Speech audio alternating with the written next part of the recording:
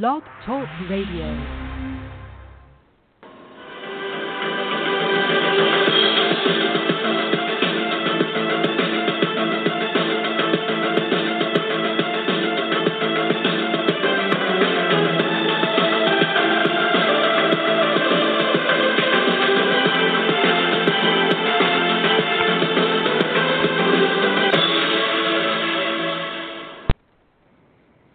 Good evening, everyone, and welcome to the 473rd edition of the Feuerstein's Fire American Soccer Show. I'm your host, Daniel Feuerstein. I'll give you an American perspective of our clubs, leagues, players, national team, and other fabulous moments. You can get your daily reading from me and other writers over at Once a Metro and the rest of the SB Nation family of soccer websites. Come on in.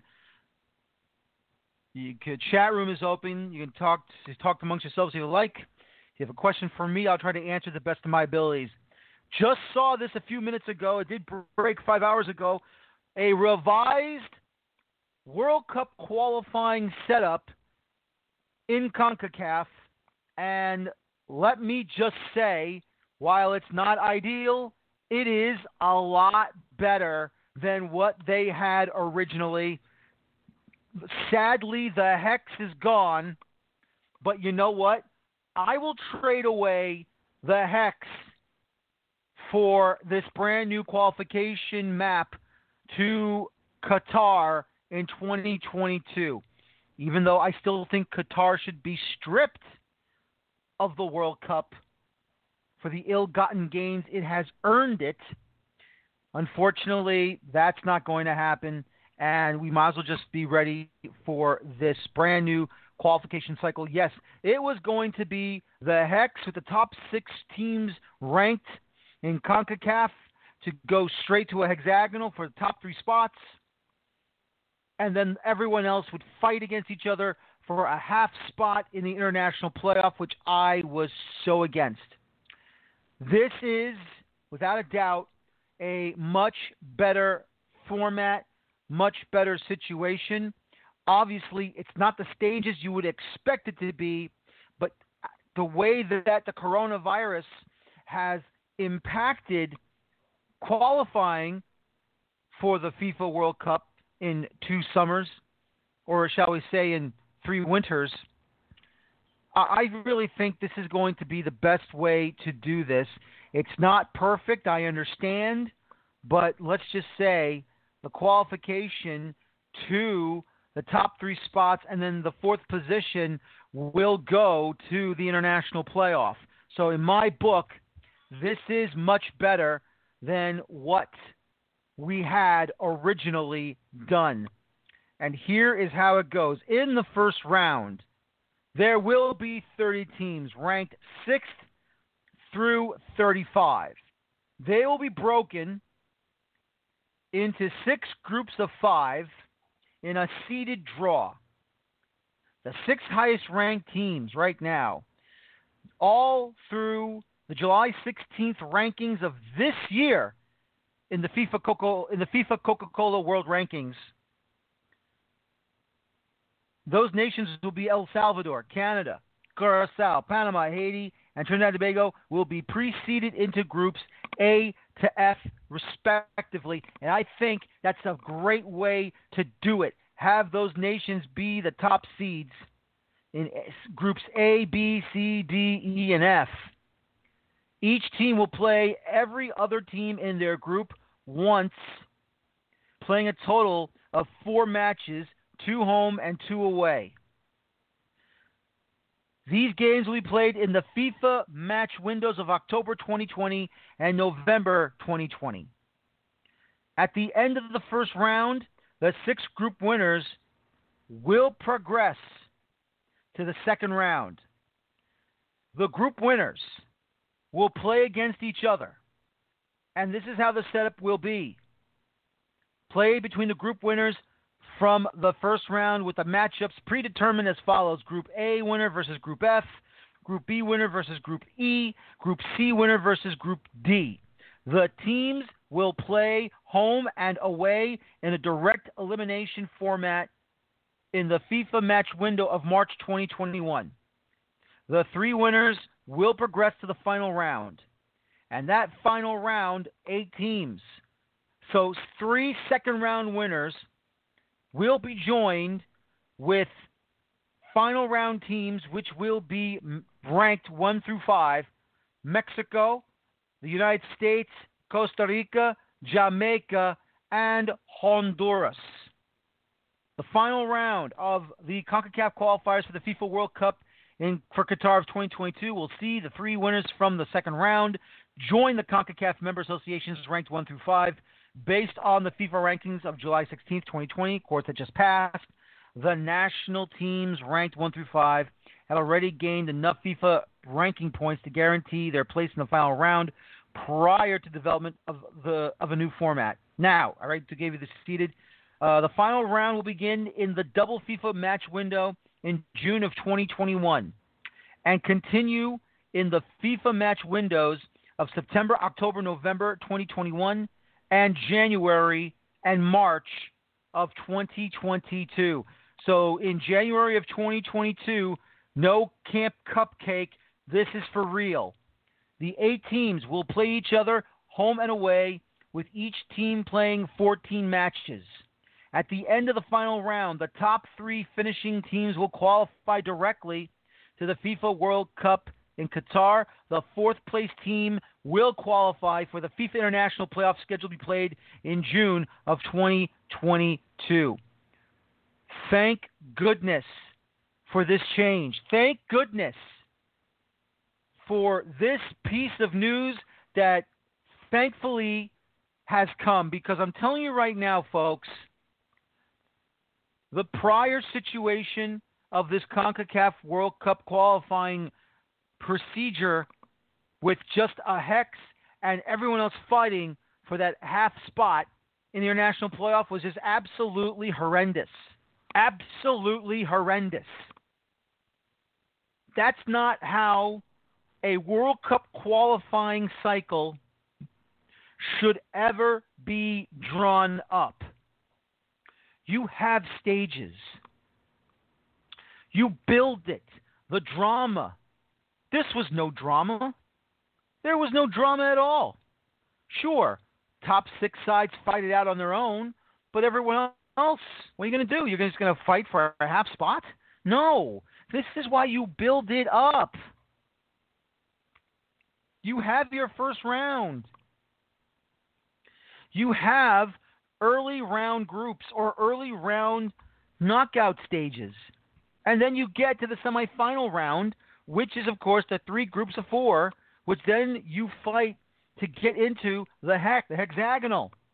And then you have the biggest fight in CONCACAF that everyone knows and loves. I thought it was over with the next cycle. No, the hex is gone. But who knows? Maybe this is the best way to do it now. Maybe it is better to have an 8-team final round mashup. Who knows? I don't know. But right now, it is so much better this time around than what was originally done. Look, I want the United States to qualify for the World Cup every cycle. Not everyone else, only me, I never, ever take World Cup qualifying for granted. Never, ever have I taken World Cup qualifying for granted, because the one day it happened, and it did happen last cycle, you do not assume it's a cakewalk. Just because you're playing a side that had nothing to play for does not mean you give them a free shot at knocking you out. And that's what happened with the United States for the last day of qualifying, not going to Russia in 2018. Consequences that you pay when you take your opponent not seriously enough. This is what I'm talking about. This is the situation I keep discussing and I keep on stressing. Should we be going into the World Cup every single cycle? Yes. Should we assume that it's going to be an easy slice of pie? No. We are hoping right now that this is just a blip, a hiccup, a bump in the road. We cannot go back not making World Cups between 1950 and 1990. We cannot wait till we get to 2026 where we automatically go into the World Cup as a host nation. Even though we're sharing it with Canada and Mexico, we cannot wait for the next cycle as automatic guests. Automatic hosts. We can't. Something must be done, and something must be done now. This is the qualifying cycle that Greg Berhalter must find the redemption to bring this national team back to where it belongs, in the World Cup. Outside of that, that's a crapshoot that I'm not going to get to until we officially hear that we have qualified for the World Cup. Do not assume we are automatically going in. Do not assume we're in. Make sure, everybody, that you check your egos at the door, regardless if you're going to the games, regardless if you're going to a friend's house, if you're going to a watch party, you're going to the bar, you're going to a sports restaurant. Check your egos at the door. You just saw what happened in Trinidad and Tobago. A B team, a freaking B team was allowed to run roughshod because our players took them for granted, and look happened. The point will come. It didn't come. Oh, well, we're going to go in because the other two games are being played simultaneously. We will get the necessary result for us to go ahead. It never came. A phantom goal was scored. But still, though, do we have to rely on the other two matches? No. You got to do the job yourself. Once again, this is a World Cup qualifying cycle and a World Cup qualifying buildup that I like. It's not the most perfect way of things, but I'm telling you right now, it's much better than what CONCACAF originally drew up. I am excited. It feels like a proper qualification. I'm happy. Don't get me wrong. I want to see us qualify. I want to see the United States qualify for the World Cup, but I don't want a gift handed to us. Because if you give the gift back, you're not gonna go to the party. And this is a party where we need to make sure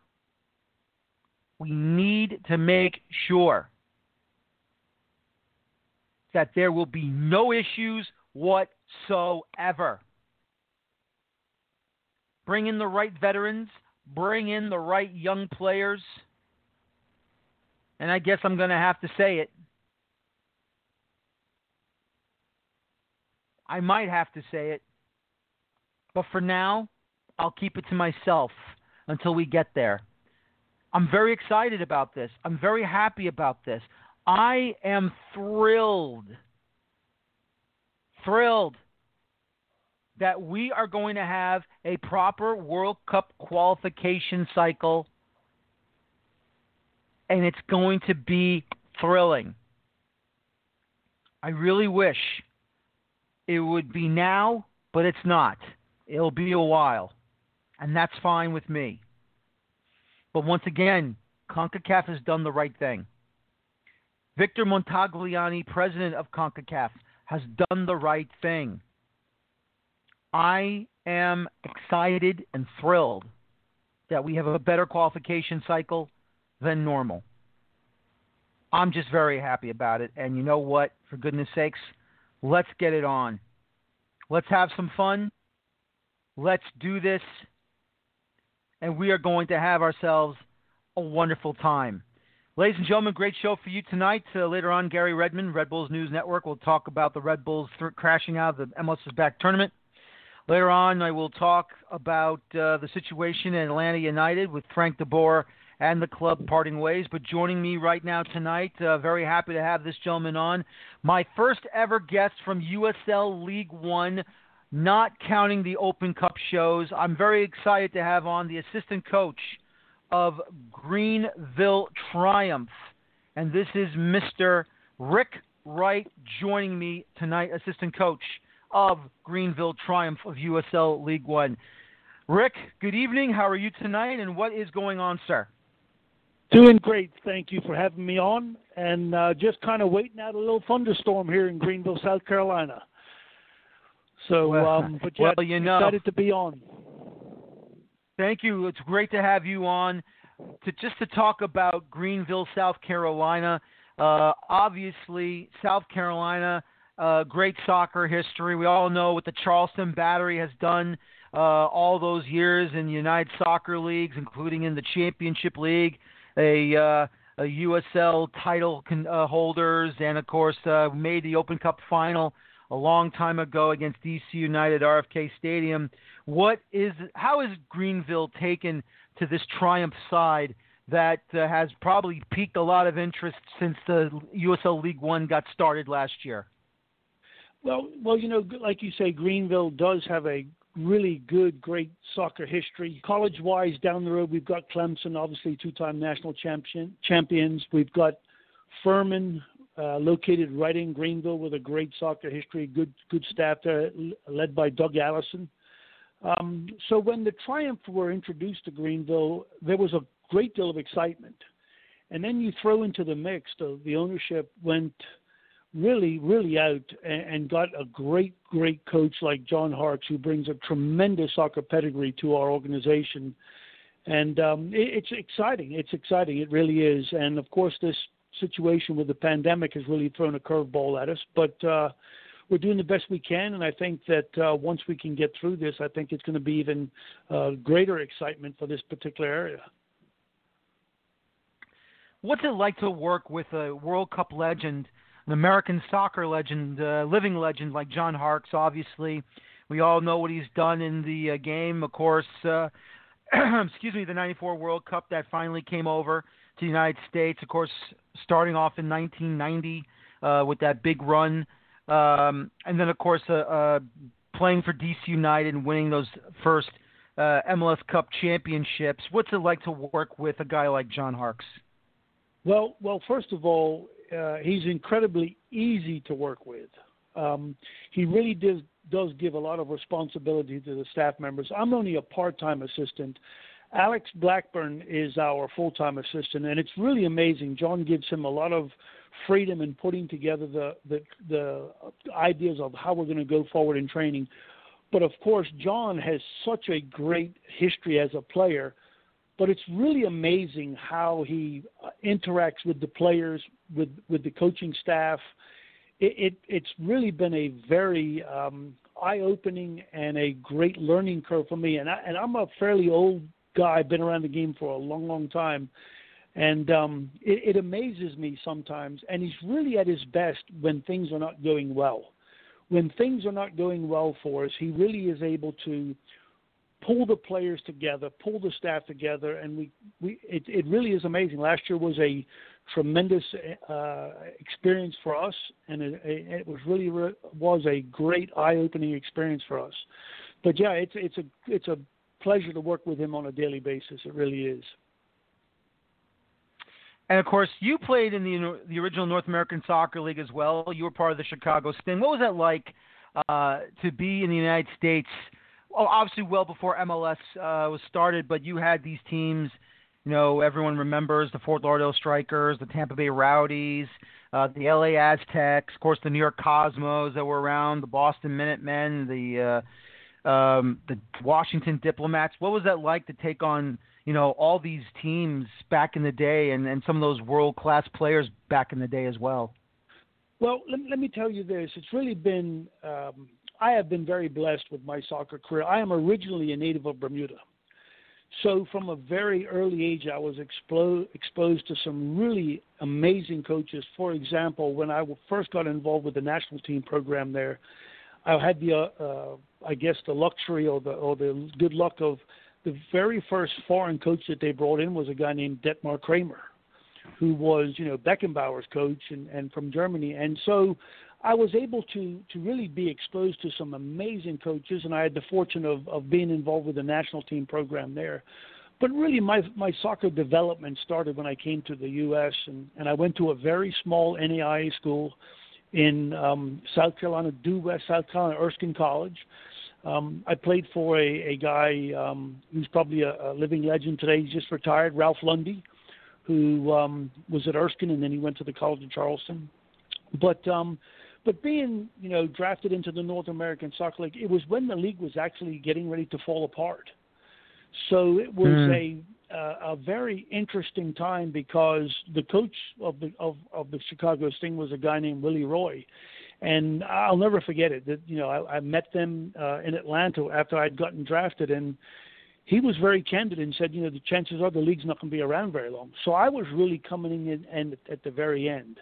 So I really didn't stay with them very long. And then I did play in the old ASL with the Carolina Lightning. I was drafted there as well, and played with them just for 1 year and realized that professional soccer was really not going to be a meaningful career for me. So I was fortunate enough to get into college coaching when I was only 23 years old.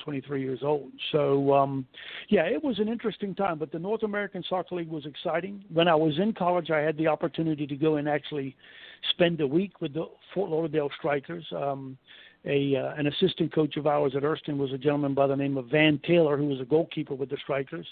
And that was at a time when they had Gordon Banks as the number one keeper, and so it was an amazing time with them as well to spend a week with Ron Newman and the coaching staff there. So, I have seen the game grow tremendously. And the MLS is an amazing entity that we have right now in our country's soccer history. And I have to ask you, though, USL League One, it's growing as well. It looks like it's getting some more teams every single season. I know last year in the inaugural year of USL League One, Greenville made it to the finals. Unfortunately, could not get the big trophy. But what was it about that ride for Greenville Triumph that makes you thought that, not counting the pandemic, I mean, obviously we're glad that everyone is healthy and everything, but in your mind, what was about Greenville last year that said to you this year, we're going to try and get back to that final championship game again? I think one of the biggest things is, number one, John's attitude and his desire to compete. Obviously, like you say, he competed at the very highest level, but it's an infectious competition. And I'm a pretty competitive guy myself, and like I said, Alex, our other assistant, is very competitive. But being on board with the Triumph from the very start and watching how John and we were able to put this team together, it really is an opportunity that's very special from the standpoint that John has great vision. He knows what he wants to do, and the biggest thing is that he has developed a culture in the club, and if he said it once, he said it a bazillion times. We are a pro soccer club. We're not an amateur club. We're not wanting to be a pro soccer club. We are a pro soccer club, so you better act like a pro. And those guidelines are laid down from the very beginning, and it really is an incredible experience to be in there on a day-to-day basis.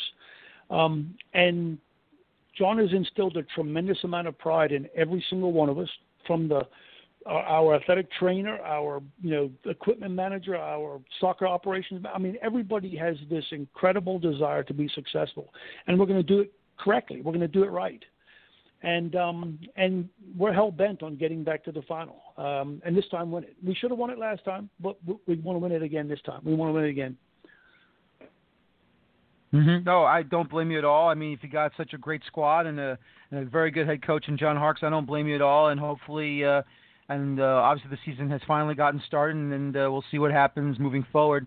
You got some great teams in this league. Obviously, you have about 5 teams that are owned by MLS squads. You got FC Tucson that is officially owned by Phoenix Rising of USL Championship.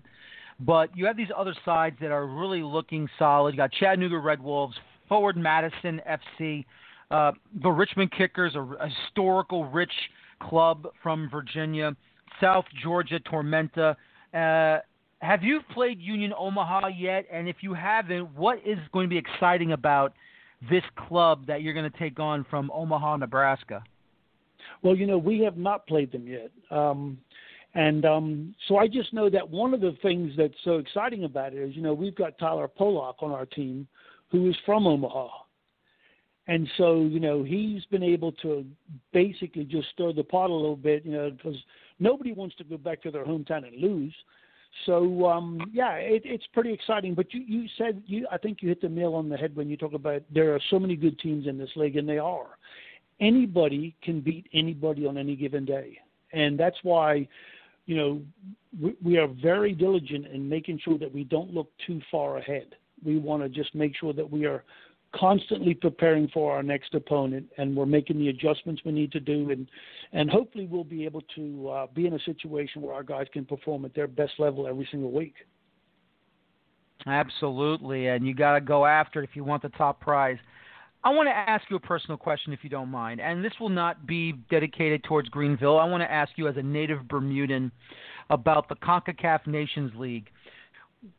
Have you been in favor of this CONCACAF Nations League? Have you enjoyed the added amount of pressure for Bermuda and their soccer program to at least improve on the national team level? I mean, obviously there was the Copa Caribe, the Caribbean Cup, that has always been once every 2 years for fighting for the Gold Cup. To see this Nations League happen the last year or so, are you convinced, or do you feel better that Bermuda now has more of a chance to fight for a spot in future Gold Cup tournaments? I think it's a good opportunity for Bermuda, yes. I think historically Bermuda has been in a situation where they've not played enough games. There's not been enough competitions for them. They're not real keen on doing a lot of friendlies. Now, when I was growing up, we did play a lot of friendlies. We had a lot of English teams coming in at Christmas time, for example, and we would play against some of the old English First Division teams and things like that. But there was a lull for quite a few years where there was really no competition. There was nothing for the Bermuda, national team to play for. And it was an enigma to me, because I've been in the U.S. for so long now that I never could quite figure it out. But now you've got this opportunity, and you've got some really good pros. You've got Nucky Wells, you got Deontay Brangman, who is one of our, Devontae Leverock, who is one of our, our national team captains. We've got some really good pros out there, and they are striving for more competition to represent the Gombe Warriors. And I think they did a really good job at the last Gold Cup, the first ever. Gave a great performance. And I know that the enthusiasm on the island was very high. And I think it's been a great opportunity for the boys to get exposure, to get competition.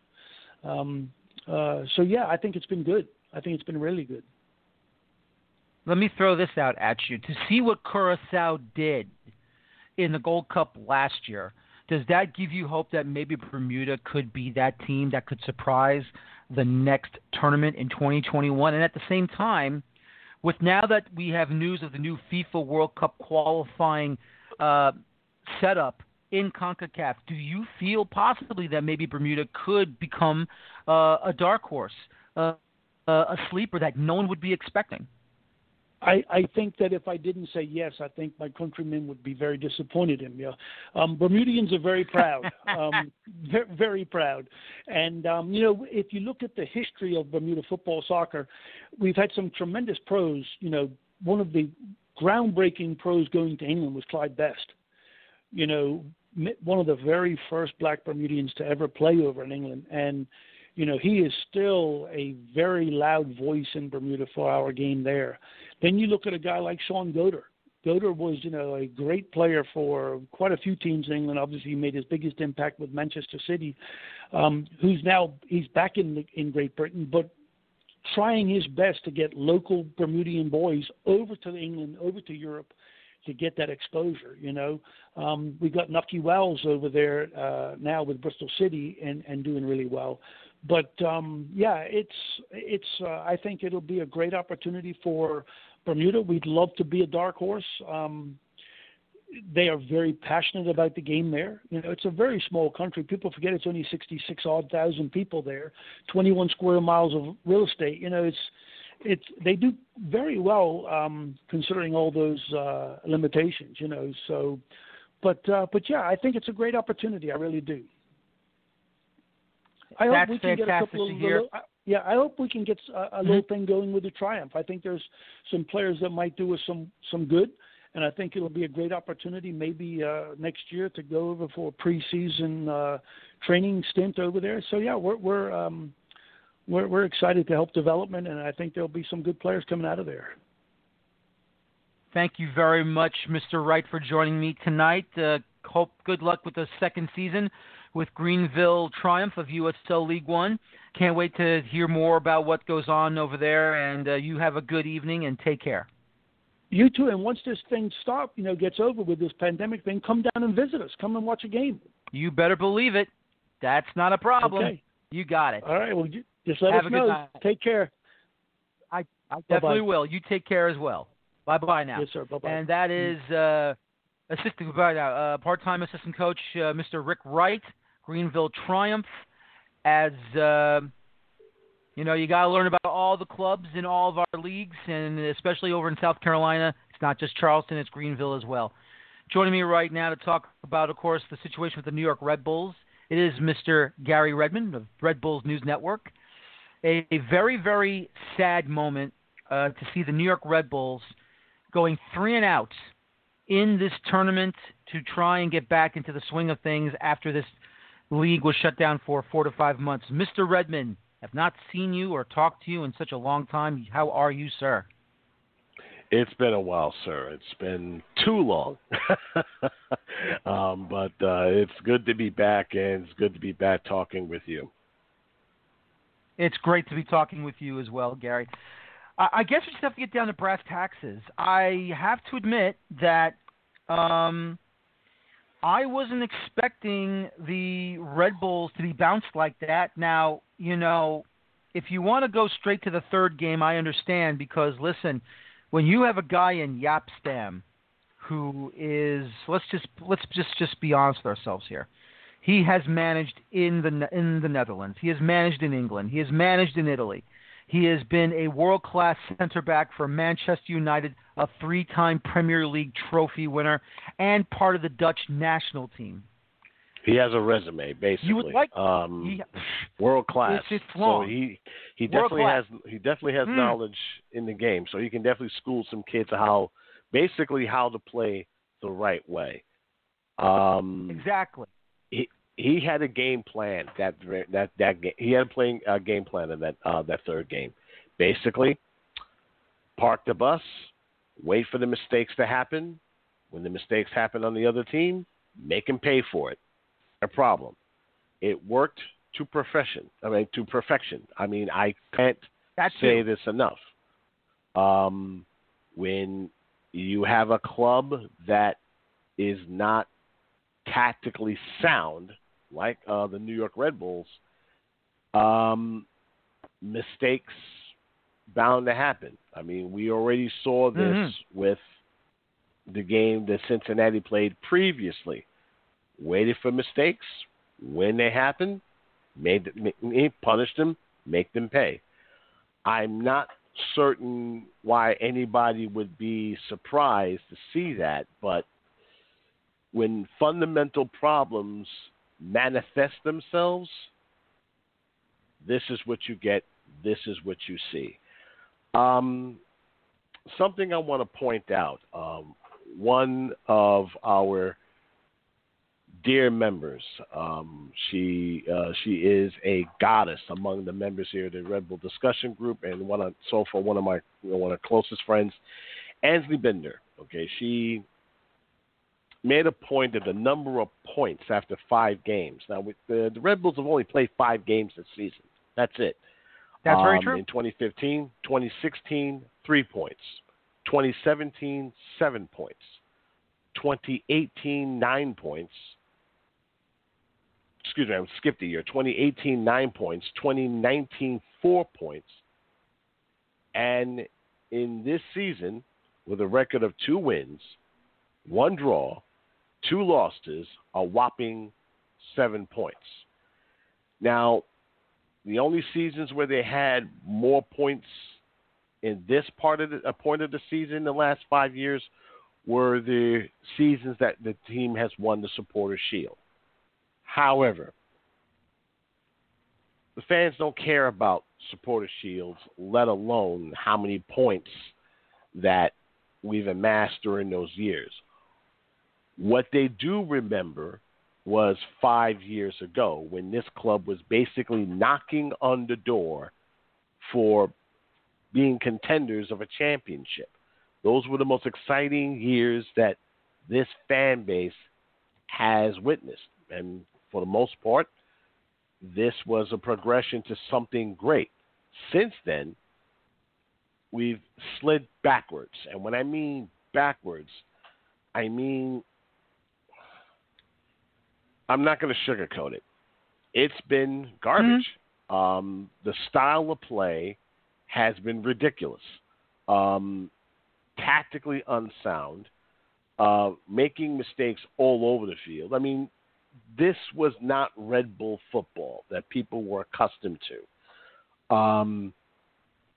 When you talk about building a team, and this was in the where your sporting director, namely Dennis Hamlet, and your new head coach are supposed to be on the same page, they signed players that, for the most part, didn't have the fan base going, wow, this is going to be a great year. I want to spend money to see this baller play, see him take my team to the top. We haven't signed that player.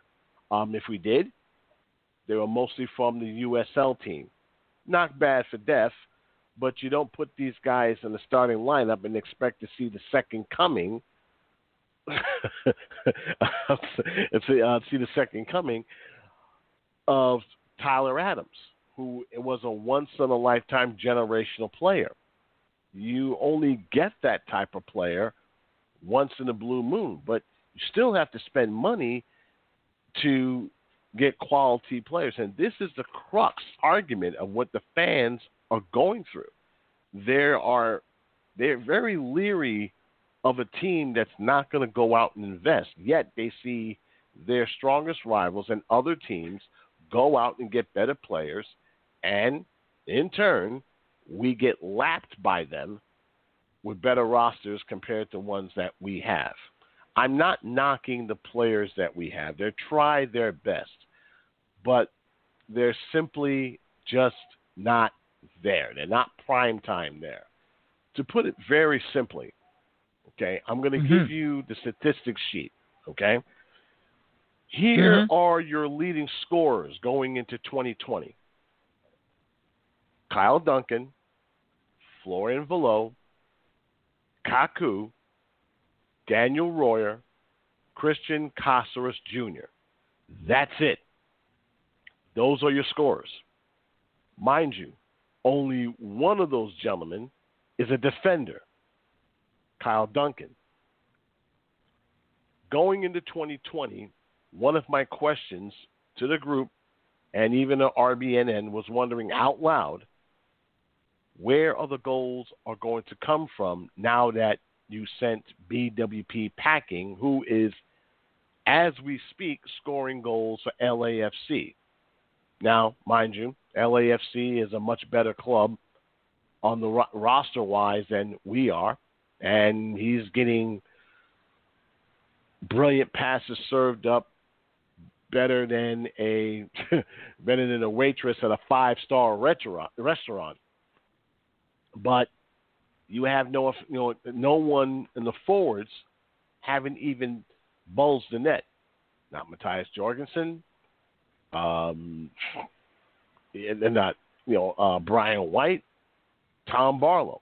Nothing wrong with those guys except Mr. Jorgensen signed a $2 million contract.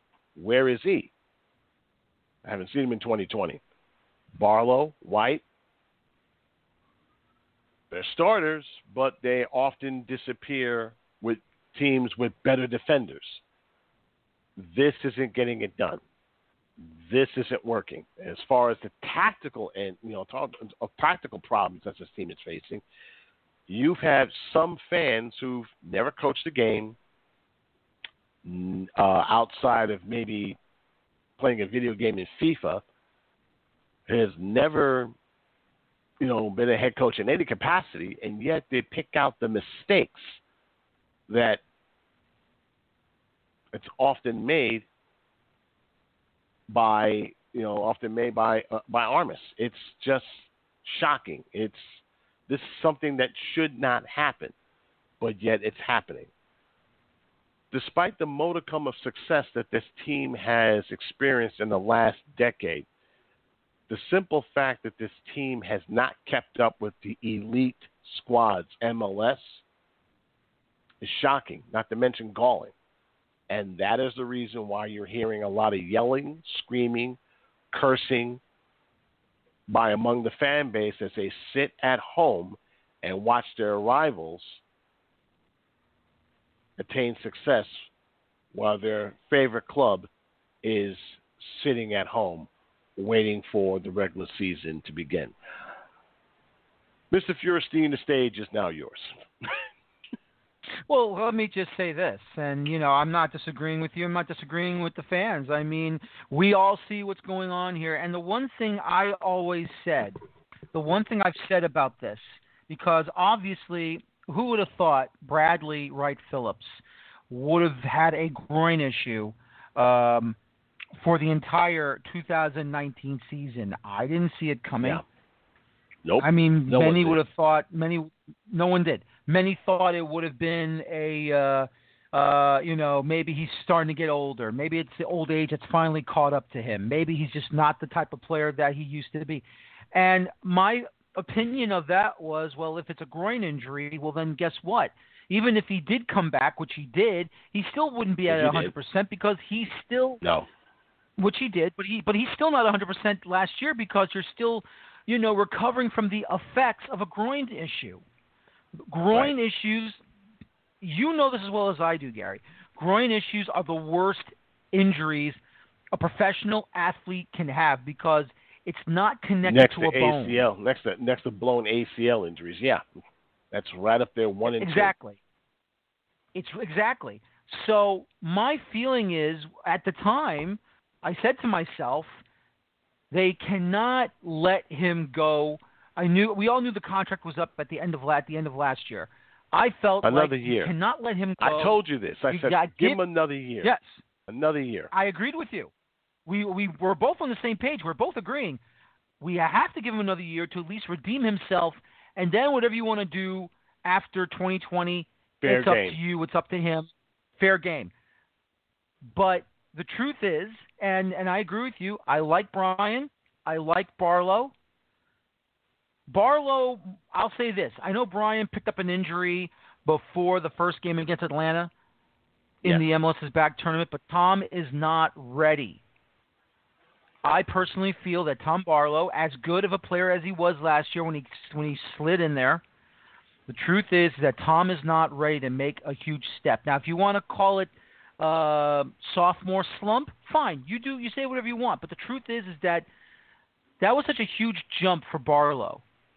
No one knew who he was. All you knew was he was going into the wading pool into the ocean. I mean, nah. You're not going to expect him to score double-digit goals for you. It's not going to happen. No. No, it's not. And when you got Brian Defenders White, of USL are not in the elite class in Major League Soccer. And that's just that's not really putting it in the strength. The defenders in Major League Soccer are bigger, faster, and they hit hard. Okay, they're very physical. Yes. So absolutely, if they can body you out of the box and they can basically remove you from the ball, you're not working hard enough. And I've seen that happen time after time after time. Even with BWP slowed down enough for where the defenders would catch up to him, that was the start. That was the game plan. Body him, be physical, don't try to kill him or get a stupid, card or free kick or set piece, but make him aware that no matter where you're going, I'm going to be in your face. You're not going to see the ball. And if you do, I'm going to remind you that I'm there. That's how defenders work in Major League Soccer. This is why I said if we're going to get a forward, other than Bradley, get somebody that can bulldog the defenders. The one person that I had in mind, a lot of people said, hey, I don't like him because he messed around with Robles. Orlando. I forgot his name right off the bat already. I'm sorry, Orlando's number one, striker. He's a pest. Mueller? Nope, not Mueller. No, not him. What's that? What's that kid's name? Why am I? If I can't remember him, I can't say it. But he was the one that he likes to be physical with goalkeepers, and it was noticeable to me because that's the style of play he is. He's not flashy. He's not. You're talking about Dom Dwyer, aren't you? Dom Dwyer. He runs a straight line. He's a bull in a china shop. But that's what you need. Yep. He gets the ball, puts his head down, and it's get out of my way. Either I'm going to run into you or you're going to get hurt. Now, that type of style may not work maybe 60% of the time, but here's the deal. When you have wingers like we have, that's going to free somebody up off a rebound and maybe a scoring chance. And the type of style that we employ, where we have numbers behind the ball, behind the ball in the middle of those defenders, he's the type of attacker that warrants it. Why don't we get a guy like him? We have it. It's a little disheartening, not to mention frustrating, where you have just about every team in the league as a bona fide striker. Okay, basically I would refer to as your home run hitter. And when I say we, the Red Bulls don't. It's a little bothersome, to say the least. And I'm being very kind here. You want to curse at the ownership, and that's fair and that's fine. I'm going to basically admit something that even now and then I don't like to admit to it. I am a bona fide diehard Knicks fan. Okay, if that's hard to believe, if anyone left. Okay, one man has ruined it for me as far as the experience of being such a fan. James, Lawrence Dolan. Okay, you knew his middle too. That's amazing. He is the reason why I haven't set foot in Madison Square Garden in 14 years. He is the reason why the Knicks has become from one of the established clubs in the National Basketball Association to a joke of a franchise. You want to talk about toxic. Nobody wants to play for those guys. Nobody. No superstar wants to play for them.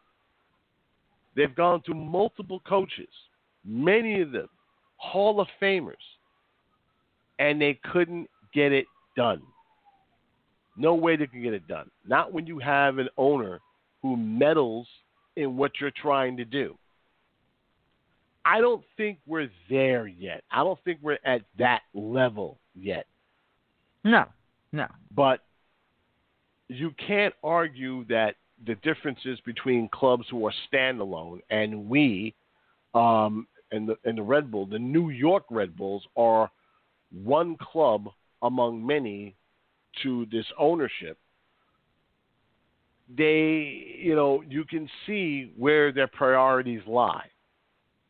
And for the fans who show up, and I give my heart to them, and I love them one and all, okay?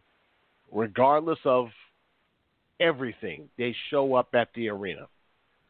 But the people that I'm concerned about are the ones that are not there, the ones who have spoken with their absence. These are the ones that had season tickets once upon a time, and they tell me, personally, Gav, I haven't renewed my season tickets.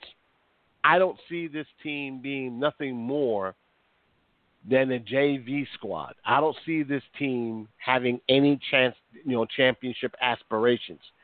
And it's very hard for me to argue with that, because if you look at the eye test and you look how this team performs, that on a good night, they'll win some games, but they're not going to win games that would establish them as championship contenders. And there's your concern. And that's exactly the problem that Red Bulls fans face now. Like I said, less than 3 years ago, we were talking about championships. We were talking about winning CCL games. How far we've been falling. Since then, we've been a shell of our former self. We've seen flashes of glimmers of greatness, but it's all too fleeting. And with a fan base that has been starved for anything that resembles a championship squad, it's very hard for you to argue how they feel, and they will voice their opinions loudly. Some will say that it's a very unhealthy expectation, but it's an expectation nonetheless. Why should they feel that they should suffer anything less? And that's how I feel. But let's just stress this for a second here. We're not saying that we are not. Let's just say this right now. We're not stressing that we are against these kids that have been playing in the academy, absolutely not. The USL League 2 team, or the USL Championship team. Exactly. No, listen. I love it, but it should not be their own. Should not be their only exactly. option. That's what I was getting. That's my problem. That's where I was about to get to exactly.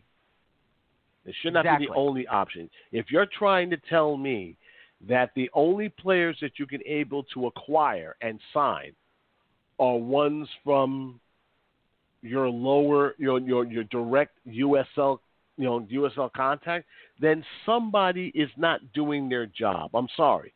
Somebody needs to go. Even my girlfriend, who is not a fan of this club whatsoever, she asked me a very simple question. Hey, your sporting director, he's Costa Rican, correct? Yeah. You're trying to tell me he couldn't get any of those players on your club? He couldn't get these guys to even take a look or come by in training? None of those guys? No. You got a problem. I'm afraid there's no Wanchope. There's no Wanchope available right now. I mean, and that's what I told. I don't think any of those guys are available, and more importantly, I don't think those guys will want to come here. That's the perception that you currently have, that nobody wants to come here. That's part of the problem. And many of these megawatt superstars, why would they want to come to MLS, which is one, maybe two steps down to where you're trying to get them from? Many of these young ballers, they want to go to they want to go Premier League. They want to go to Serie A. They want to go to La Liga, and showcase their skills. Major League Soccer stage is not quite big as most people think. They have to, make, keep that in consideration. But still, you gotta, there are a lot of second tier ballers out there will, if you pay them enough, will come, and as long as you can guarantee them a starting job, will come here, and that's part of the problem. If you're not going to spend, if you're Red Bull, if you're going to tell fans that you're going to be nothing more than a development club, don't complain when the arena is half full and you're putting tarps on seats. I'd rather have empty seats than than putting tarps on them, because to me, you're waving a white flag. You're just saying, you know what? We know fans are not going to make it, so the hell with it. We'll just cover those seats. That's hurtful for me as a person who has season tickets. I'm thinking very seriously and not renewing myself. I'm willing to give this organization a chance. And I say that, as a supporter, because I don't want to be the one to say give up and then things start happening again. But at the same token, they got to do something. I'm hoping that Thelwell, the person that they brought in who did a masterful job at Wolverhampton, can turn this around. He said that this is a big club. He said that there is no rebuilding year. Great. Put your money where put your money where your mouth is, and give these fans some hope. Give these fans a reason to get excited. 2020, there was a lot of apprehension. There was a lot of, okay, will they or won't they, angst about signing players, where every time a Twitter feed goes off, you see a team making an announcement that we signed so-and-so. We got Thierry Henry as coach from Montreal, and on and on and on and on. And the Red Bulls, radio silence. Okay, that's their modus operandi, and I'm not blaming them for that. But the last thing you want to do going into a season when you should be generating excitement, generating hope, generating something that makes you a reason why you want to come to the arena in the first place, and you offer nothing. And the fans have voted for Let me just throw a curveball at you. Let's just say for the hell of it, okay? Let's just say for the hell of it. This pandemic never happened. And let's just say out of the blue, let's just say that if the 4.5 to 5 months between the draw at Rio Tinto up till, supposedly the MLS's back tournament starts with that 1-0 win against Atlanta, what would have happened if they're on a roll and this whole thing never happened? This whole separation never happened because of the pandemic. Do you believe they would still regress to this point, or do you think they would have been on a roll? They would be on a roll, but they would still regress. If you take a look at that roster, you'll see why. It's not deep enough. That may work against the teams who, as you and I both know, are lower level clubs. And then there are elite teams, the Atlantas, the Columbuses. We're not going to say Columbus because when you look at their roster, you can just see how they are. The LA Galaxies, the LAFCs, even NYFC. There are a better class than we are. Okay, I'm talking about competing against those clubs. Can you win against those clubs? I don't want a team that can win games. We want a team that can win the East. You win the East, you're playing for MLS Cup. That's what fans want to see. And if they see a team that's got to fight their way against FC Cincinnati, get dragged down to a draw against Real Salt Lake, and so on, lose games that they're not supposed to, okay, for a variety of reasons, you can't help agree when they voice their strong opinions about the club that they follow. Make no mistake, and let's be clear, they don't hate this team. They just hate the way they play right now. They're not building any confidence for them going forward. And even that should send alarms. That should set alarms throughout the front office. Like, okay, it's bad enough that fans think we stink, but if we played if that fit their opinion, things have to change. Right. So I agree with you. And we'll see what happens. The pandemic was right, and I agree with you. If the pandemic hadn't happened and we got on the roll, it would have a placebo effect. Great, until we run into that eventual brick wall against a very good side, and let's just see how good we are. That role is legit, or is it a fool's errand that has masked a lot of the errors that you see in the roster? The fan base of the New York Red Bulls, they may be salty, they may be, there may be a lot of the negative objectives from other teams and other fan bases. Yep. You may want to throw at them, but one thing they're not is stupid. They know what a championship team looks like and feels like, and right now they don't see it. That's right. We are the smartest fans in all of sports. Doesn't matter what sport it is. We all know something when it's not looking like what it used to look like back in the day. Well, Mr. Not too Redmond, long ago. I appreciate that's right. It's not that long ago. But listen, hopefully Dennis Hamlet, who is the sporting director of the club, and now Kevin Thelwell, who is the head of sport for the club, hopefully they hear this, and hopefully they'll help out Chris Armas, and we'll see what happens. So thank you for jumping on tonight, Gary. I appreciate it. It's been my pleasure. It's been both my pleasure and my honor, sir. Always good to see you again. All right. So, it's always great to talk to to you. See you in the press box. Whenever we get there. Yeah, whenever we get there. Whenever we get there. Take care. All Be right. safe. You too. I will. Bye-bye. You too. Bye-bye. Gary Redmond, Red Bulls News Network, talking about the New York Red Bulls and the issues that are plaguing the club. Now, we are going to talk. I'll talk about the whole Atlanta United situation. You know, I was shocked, very, very shocked to hear about Atlanta United and head coach Frank DeBoer parting ways. What happened there, I don't know. It could be maybe the players had an uproar. Maybe he felt because of this whole pandemic situation, his family couldn't come over to be with him while they're trying to perform. But to see them going 3-0 in this tournament as well was very shocking. I mean, look, the Red Bulls beat them 1-0.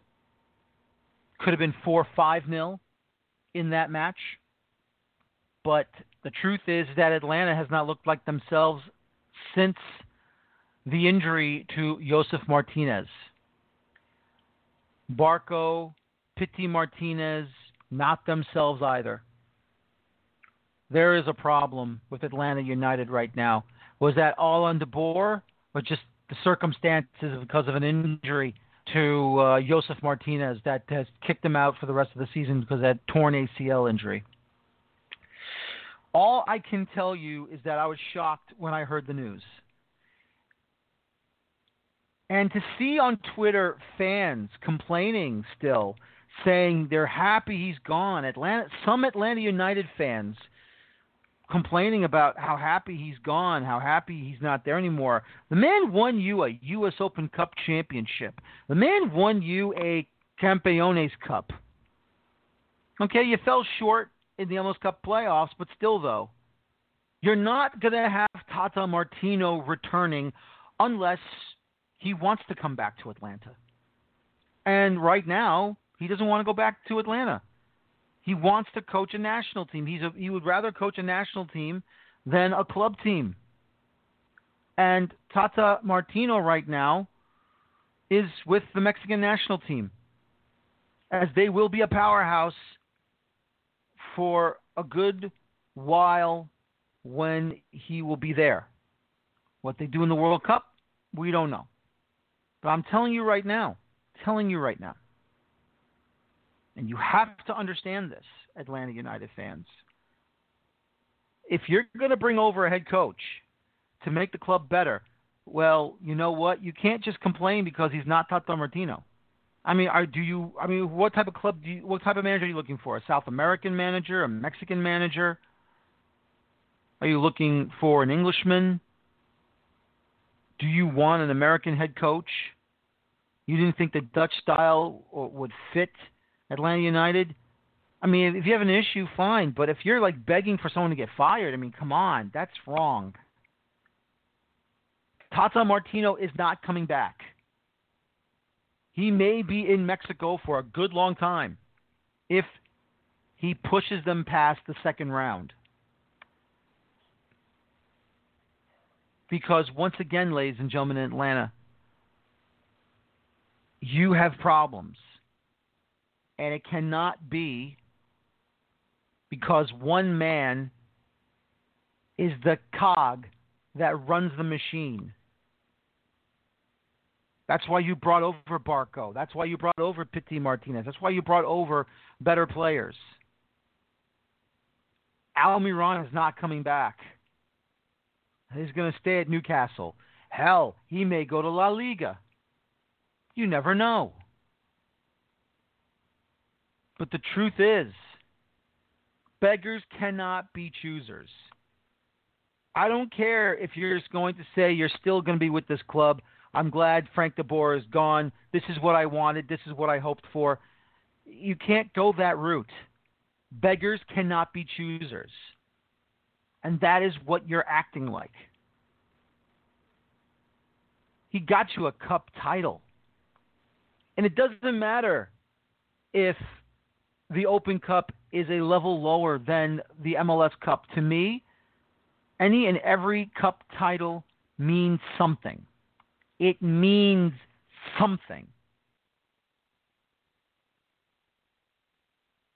So what's the problem? You have won 3 championships in 2 years. MLS Cup title, U.S. Open Cup title, Campeones Cup title.